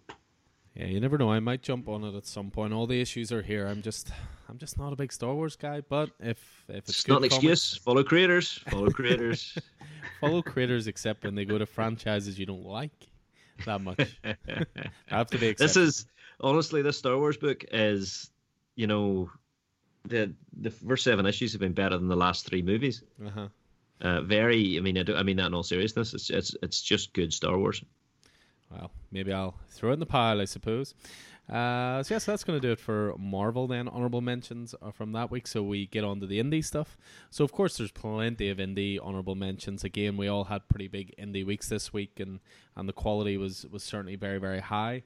I mean, one I wanted to throw out a bit of love for straight away was Bang #4, which is written by Matt Kindt and art by Wilfredo Torres.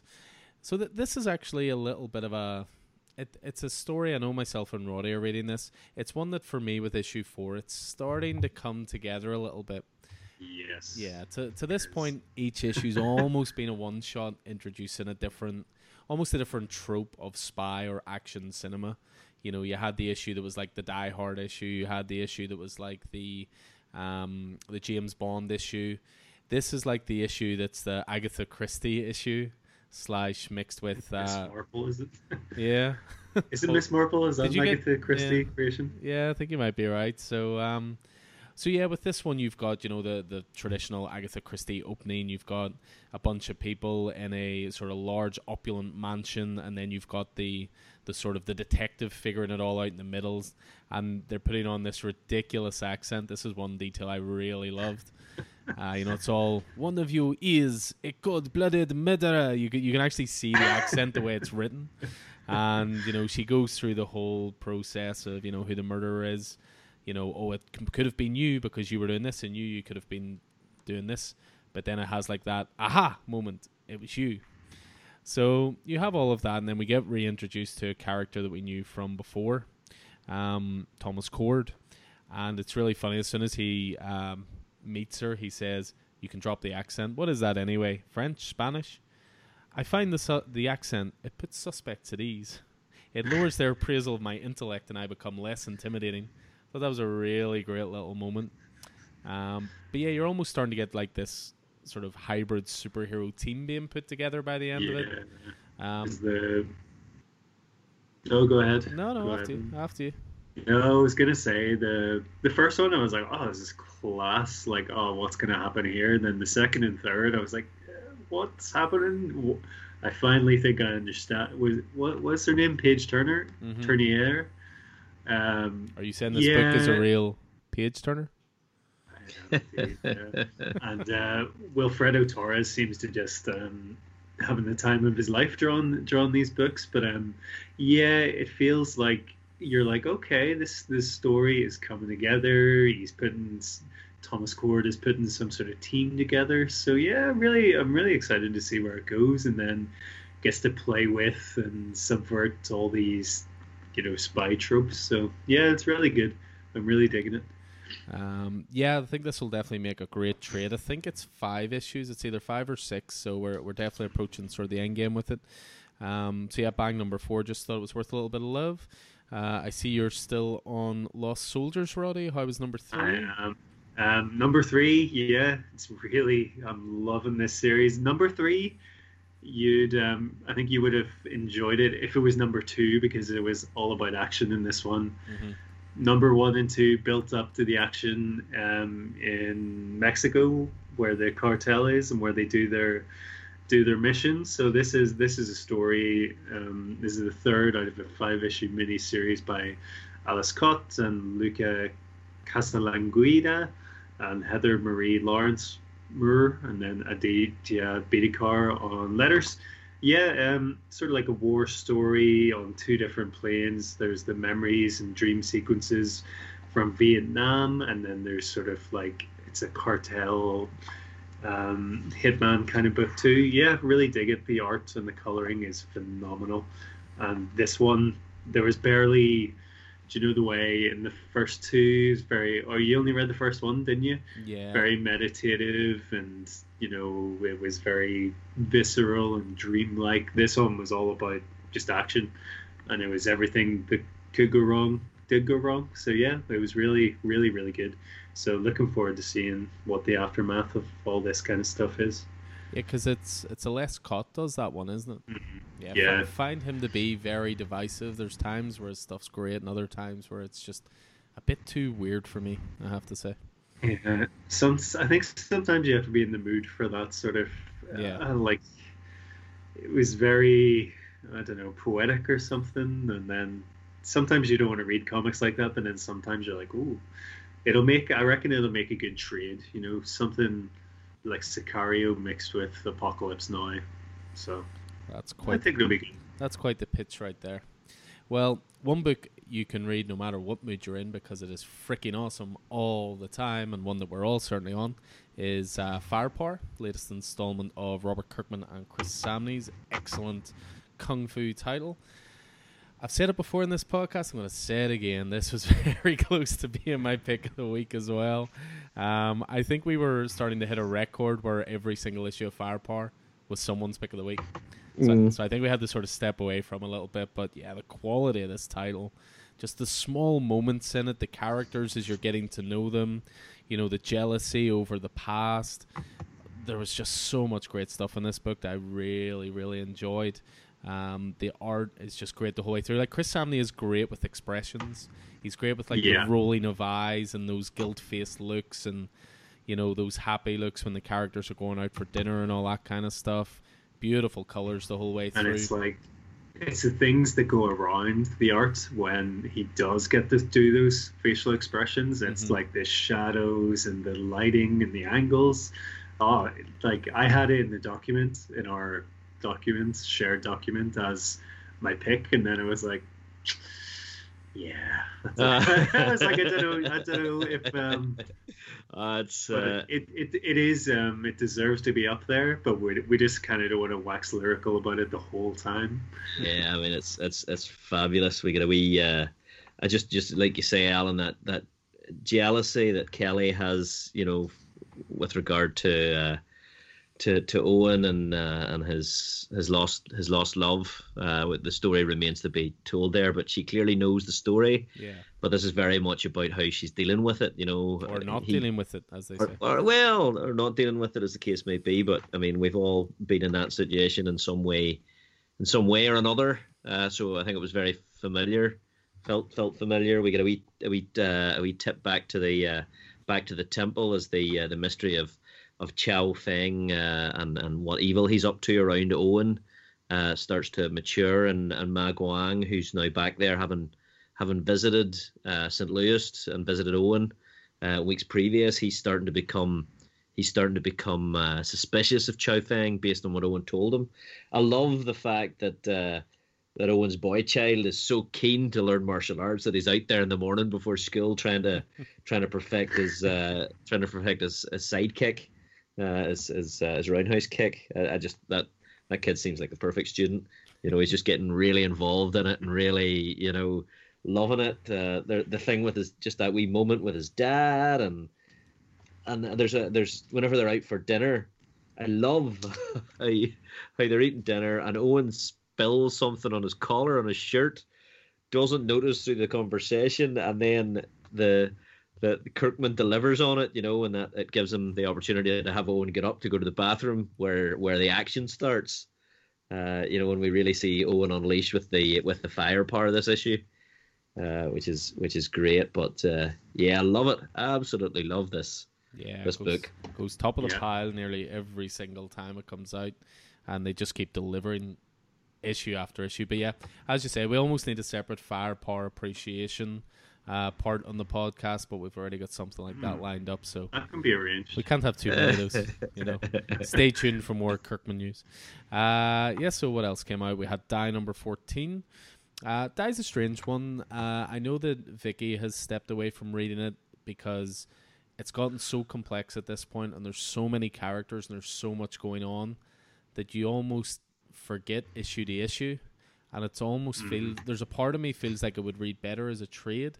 I'm starting to agree with that. It was still a good issue, and don't get me wrong, but I feel like we're going to have to go back to the start of Die once it's over and really read through it to pick up a lot of stuff. That's what I was saying on the last one. I was a bit kind of not lost, but not really following. Maybe it kind of lost a bit of interest or something. But with this one, I went back and read a couple of issues before of the arc, but I still wasn't overly enamored with this one. I thought there was a lot of talking and different engagements and all, and it didn't really catch me. And I don't know what's going on with it, because we were in love for a long time with Die, but I think I don't know what the answer is to it. Well, I don't know. I mean, I think it'll be not bad.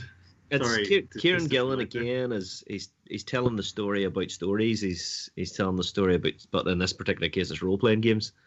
The creation of stories and the creation of the mutual creation of stories, or the creation of the collective creation of stories by more than one individual, which is what a role playing game is, really. It's I'm trying to think of the like a cooperative creation process, collaborative. But this issue spotlights Matt, the Grief Knight, very much. I felt for one of the first times. But yeah, it's I don't know. I agree with you. It was the least. I felt least engaged with this issue. It's almost like the characters, the real characters, have almost taken a back seat, and I like the mix of it. But now it's almost the in-game characters. Maybe taken over or something. I don't know. Maybe that's the discussion, Yeah. But yeah, it's I mean, and we're coming to the end. This will be the end of the third arc next issue, won't it? Yeah, 15. And then they'll take a break and they'll have the last 5, 16, 17, 18, 19, 20. So yeah, I don't know. Maybe it's an uphill struggle before getting on to that final arc, but. No, I mean, I'm sticking with it. Obviously, I've been in this long, but I think you're right, Alan. I think it bears rereading together. Yeah, I think so. I think there's just going to be a lot of strands that it'll be more interesting to read when you have it all together. I think you'll follow the story more. It's definitely more long form storytelling, so to speak. And don't get me wrong, like the quality of it demands a reread, I think, anyway. But yeah, I was starting to feel a little tiny bit lost myself. So, but maybe it's just, the sheer volume of stuff we read. Maybe, the odd little thing gets. I don't know. I think we're all feeling the same. So maybe not. I don't know. Yeah. But yeah, Die 14. Stick with it. We have full faith that it will continue. One thing I will say though is the art was absolutely gorgeous the whole way through. But that's just a given at this point, to say the least. Stephanie Hans, great work at all times. So a couple more indie books to finish off with. See, you guys are still working your way through the Alien original screenplay.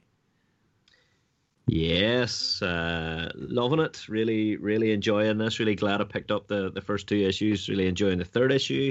This, of course, was the Chestburster issue, the one we were all waiting for, and that, you know, like the original movie, this issue, that moment marks where this story changes from a wee bit thriller mystery to hide and seek. You know, to the hunt. You know, the hunter be hunted, sort of killer be killed, sort of thing. So, what did you reckon, Roddy? Yeah, I dug it. I did feel that this one they didn't. It almost felt like the things I really enjoyed about the series were them playing around with the design of things and changing a little bit here and there. But I felt this one it was a strong issue because it's one of the most iconic scenes in like all of arts and culture, but I liked what they did with it. They didn't follow the film. They did their own thing, but I felt this issue didn't really feature a lot of didn't really have any unique imagery to it, which I think let it down a little bit. I wanted a bit more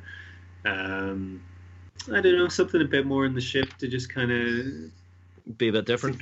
To feast my eyes, really, because I already know the story, so I want to see something, like the what do you call him? The space jockey was completely changed, and I like the iconography of everything they've done before. But this was a really strong issue. But yeah, I felt there was a really funny scene though.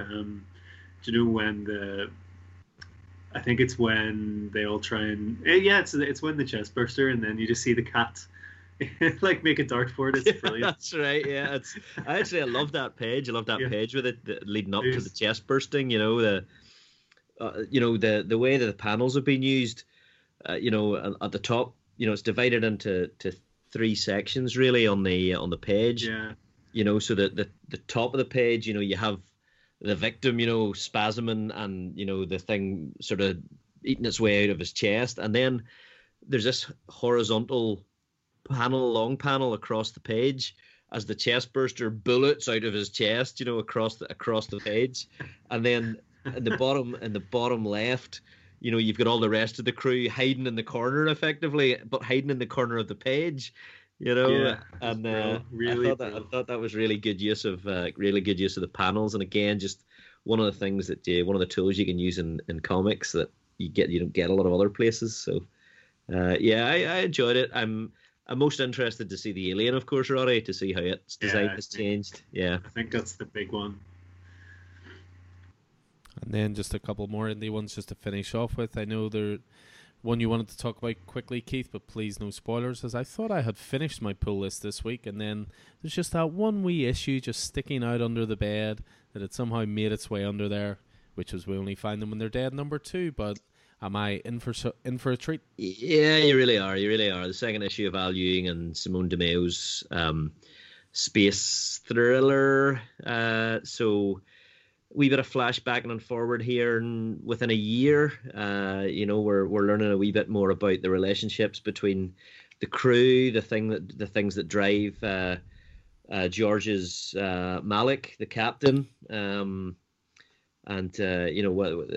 leading up to, I guess, the journey that started to happen, that kicked off last issue, and how they prepared for it, and started to prepare for going to find a god that is alive, but I'll not spoil anything by giving you any detail here. But this was very close to being my pick. This is a gorgeous looking book. The art is just lovely. It is. It's very slightly, I guess, manga-esque in the way that. Ah, God, the closest thing. Do you remember whenever they relaunched He-Man and the Masters of the Universe back about 10 years ago or 15 years ago, and it just had that slightly more manga look to it? Definitely that. I think that was 20 years ago, mate.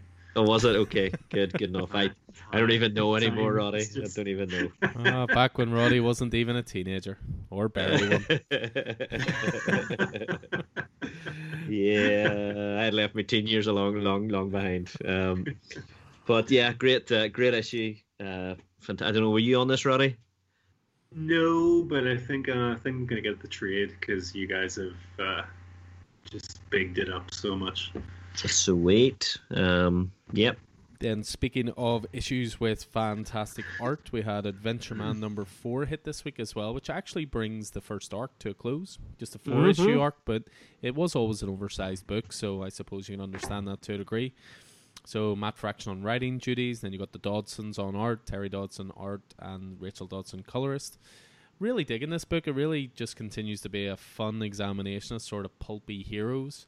I thought it was actually a really funny issue, this one. I thought there was tons of humor in it. Like, I really enjoyed the part where, you know, Claire is getting used to the changes in her body, and she's slightly taller, and she's slightly heavier, and she's slightly wider. She's a 1.5 feet taller. You know, and she's like driving along on her little scooter, and the tires are bent, and it's dragging along the floor, and, you know, she's bumping she's into wearing people. her dad's boots. But then there's like a little moment where like a bellhop steals something from a tourist, and she's like, I can't just let that pass, can I? And then runs off after him, and sort of in hero mode as well. So yeah, she's definitely feeling the effects, isn't she? Yeah, very much so. A lot of fun this issue. A lot of fun. We learn a little bit more about the link between the stories, you know, that they've been reading, especially that her son has been reading. You know, about Adventure Man and the adventure. What do they call them? The Adventure Company. What do they call it? The group? The Adventures. I can't remember. Adventure the good Incorporated. guys. Yeah. Adventure Incorporated. That's what it is.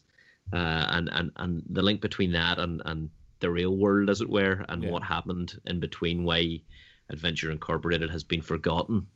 And it's just about. And we learn a little more about Claire's family, who I think her extended family of adopted sisters, who I think are going to become much more important in this series. So I'm loving what Fraction and the Dodsons are building here. This is a beautiful book.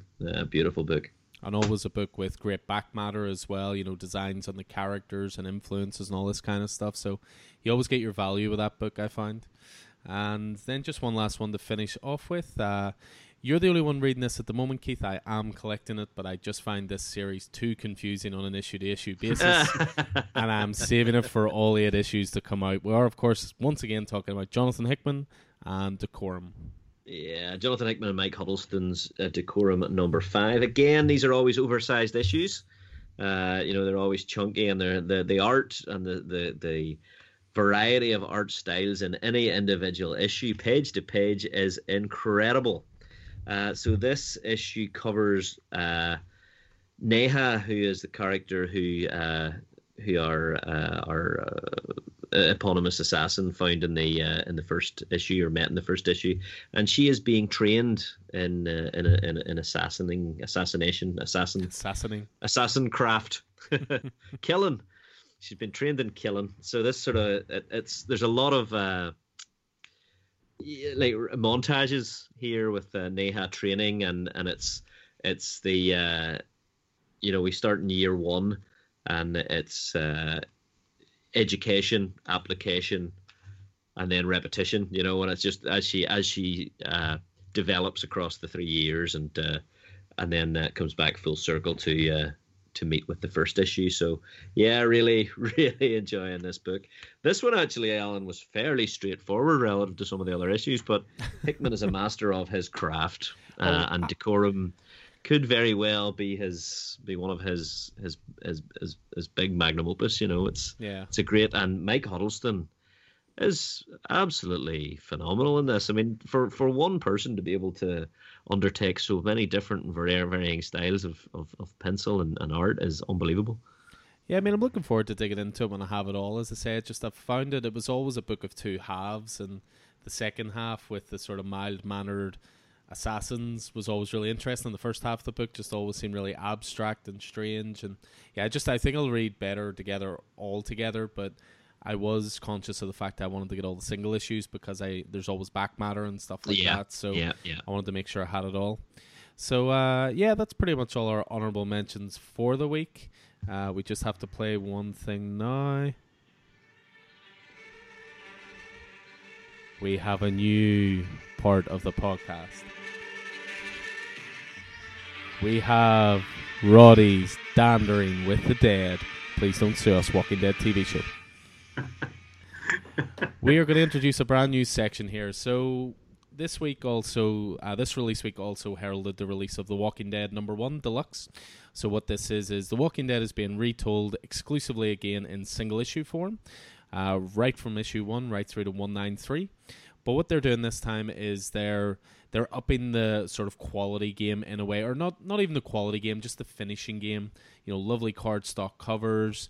The entire series has been colored. It's on beautifully printed paper.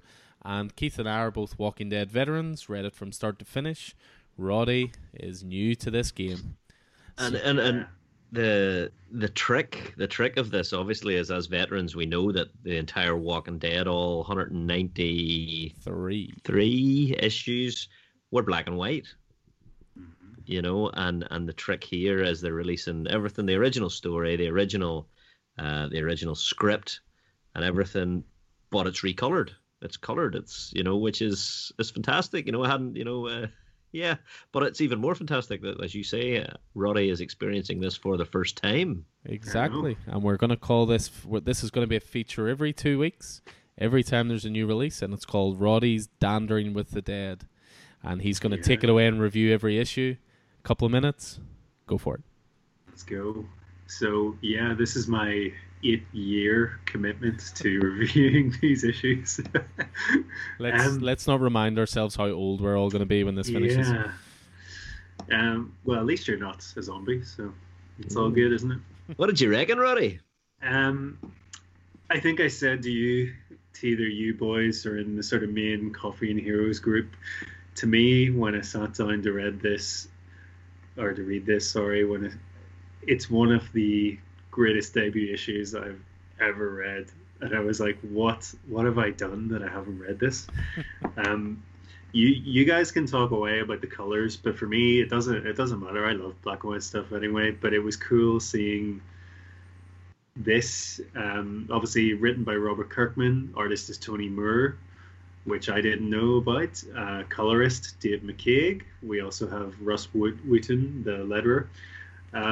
Yeah, so this blew me away. It gave me everything I needed. It was one of the most tight and beautifully crafted first issues of anything I've ever read.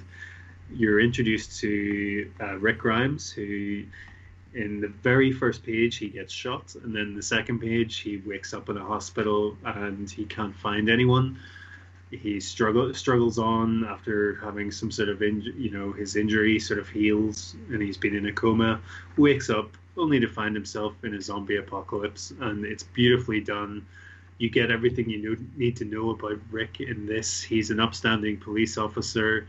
He sort of survives his first sort of zombie like occurrence in the hospital, like haphazardly. He doesn't really know what's going on. Going through the book, when he escapes the hospital, there's an amazing scene where he finds a bike and he's going to ride home, but then by the side of the road there's like this disgusting scene where he finds the cyclist, basically, shall we say, sort of like still half breathing, but the body's gone, and they just make these horrendous noises, guck and gar and all this stuff. So he cycles away, and then eventually he meets, it's Morgan. Dwayne the son and Morgan Jones. Mm-hmm. Nice nod to it's Night of the Living Dead. Dwayne Jones is the actor, isn't he? Yes, that's right. Yeah. Uh-huh. And then it just shows there's so much great character development in this, and I absolutely adored it. It was just brilliant. Because you get Rick's off to find his family. What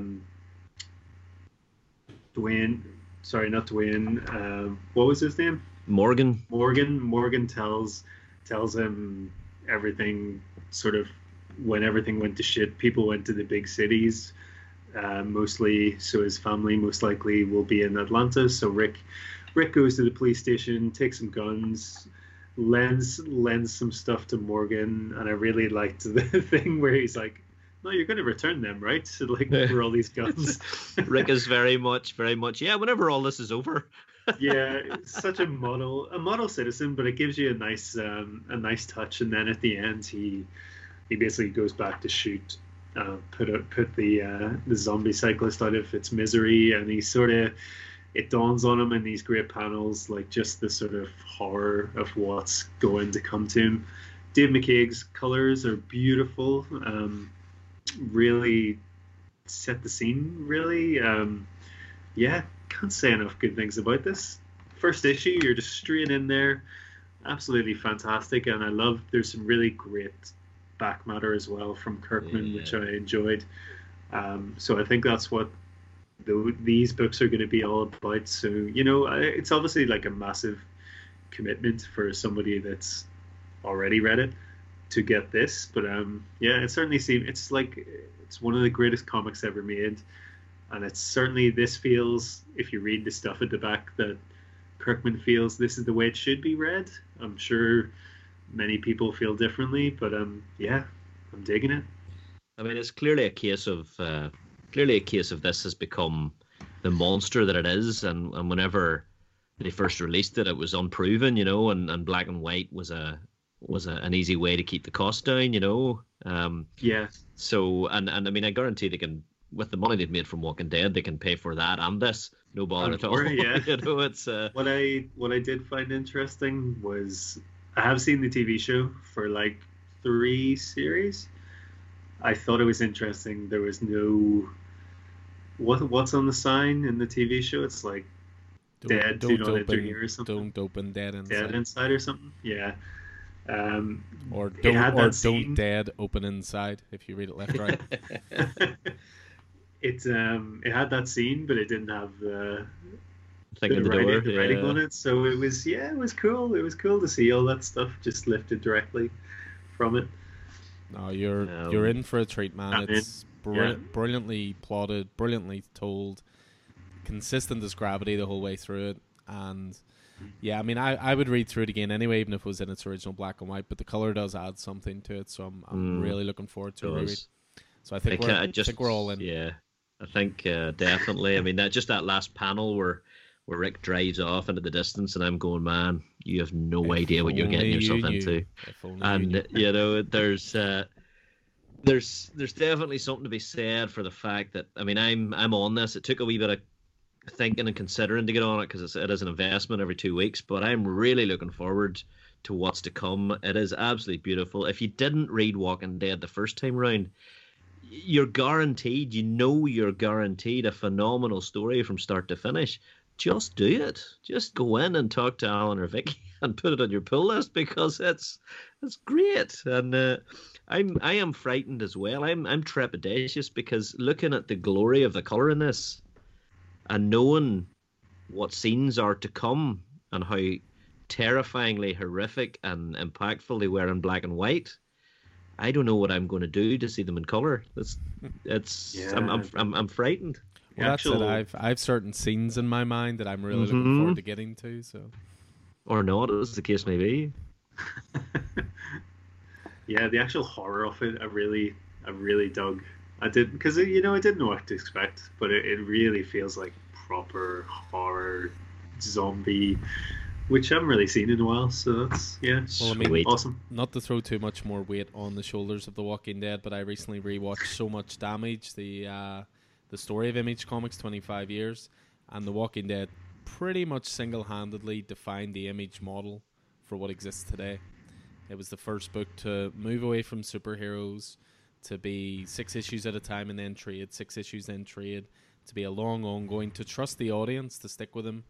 The impact of the book really can't be understated. So, but the reason it works so well is just because it's brilliantly told. So now you're in for a treat, man. So with The Walking Dead Deluxe, there's going to be a new issue every 2 weeks, except for between issue 1 and 2. So there's a month between issue 1 and 2. I think it's a case of trying to get as many people on it as they can. And then it's going to be fortnightly after that. Yeah. So, yeah. Right, so check back in a month. Check back in a month for the next installment of Roddy's Dandering with the Dead.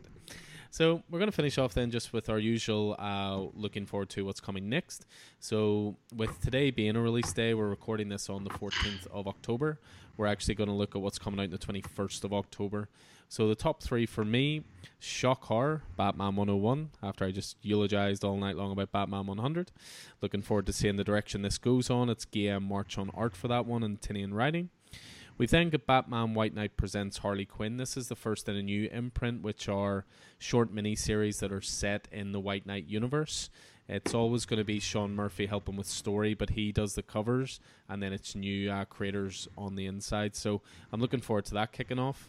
And then the last one for me is a title called Scumbag #1, and this is the new Rick Remender title. Very much the definition of my sort of mantra of following creators. Writer of Deadly Class, Black Science, Low, so much good stuff, and that's a new title from him. What about yourself, Roddy? What do you got? Nice one. Well, I am looking forward to the penultimate issue of Gideon Falls from Jeff Lemire and Andrea Sorrentino. So, yeah, one to go. That's going to be interesting. Number 26. And then we have the return of Conan. Really, really excited for that. Glorious return. Mm-hmm. Yeah, Jim Zub on the writing for that. Cannot wait. We're in the middle, aren't we, of his run at the moment. And then I'm looking forward to Stillwater #2, which is the beginning of an amazing series from Mr. Chip Zdarsky. Awesome. Yeah. And how about yourself, Keith? For me, I'm looking forward to the first issue of Dune, House Atreides. So that is by Kevin J. Anderson, Brian Herbert, Dev Pramanik on art. We've got Jay Lee on the original cover, and there's a Dan Mora variant. So this is set in the years leading up to the Hugo and Nebula award-winning Dune, which inspired the upcoming film from Legendary Pictures, which we spoke about. Transports readers to the far future on the desert planet of Arrakis, where Pardo Keynes seeks its secrets. Meanwhile, a violent coup is planned by the son of Emperor Elrond. An 8-year-old slave, Duncan Idaho, seeks to escape his cruel masters, and a young man named Leto Atreides begins a fateful journey. These unlikely souls are drawn together, first as renegades and then as something more as they discover their true fate to change the very shape of history. Nightwing number 75. I'm obviously looking forward to that. It's one that's I think it's a double-sized issue. In the wake of Joker War, Nightwing's back, but is he back for good? Does he remember B, Rick Grayson's girlfriend? With the help of Batman, Batgirl, and his Teen Titans friends, and even Alfred, Nightwing must decide for himself which path to take. Then, when KG Beast discovers Nightwing is still alive, his street credibility is on the line if he doesn't go to finish the job. He started when he tried to kill Nightwing and missed.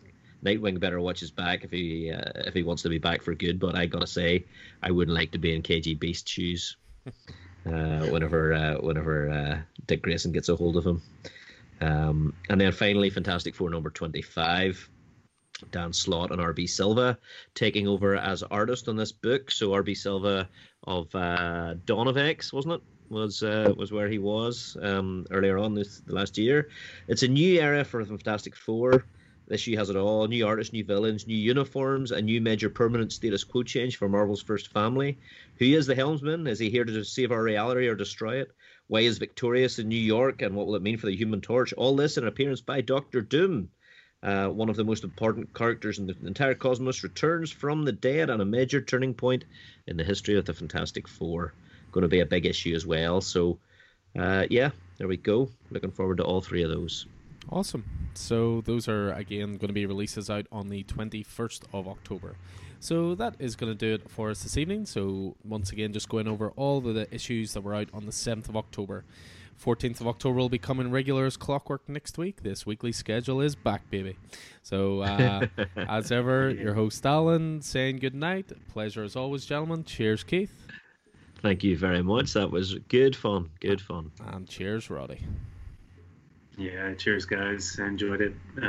Yeah, stay safe out there, everyone, and keep on dandering. Good night. Nice.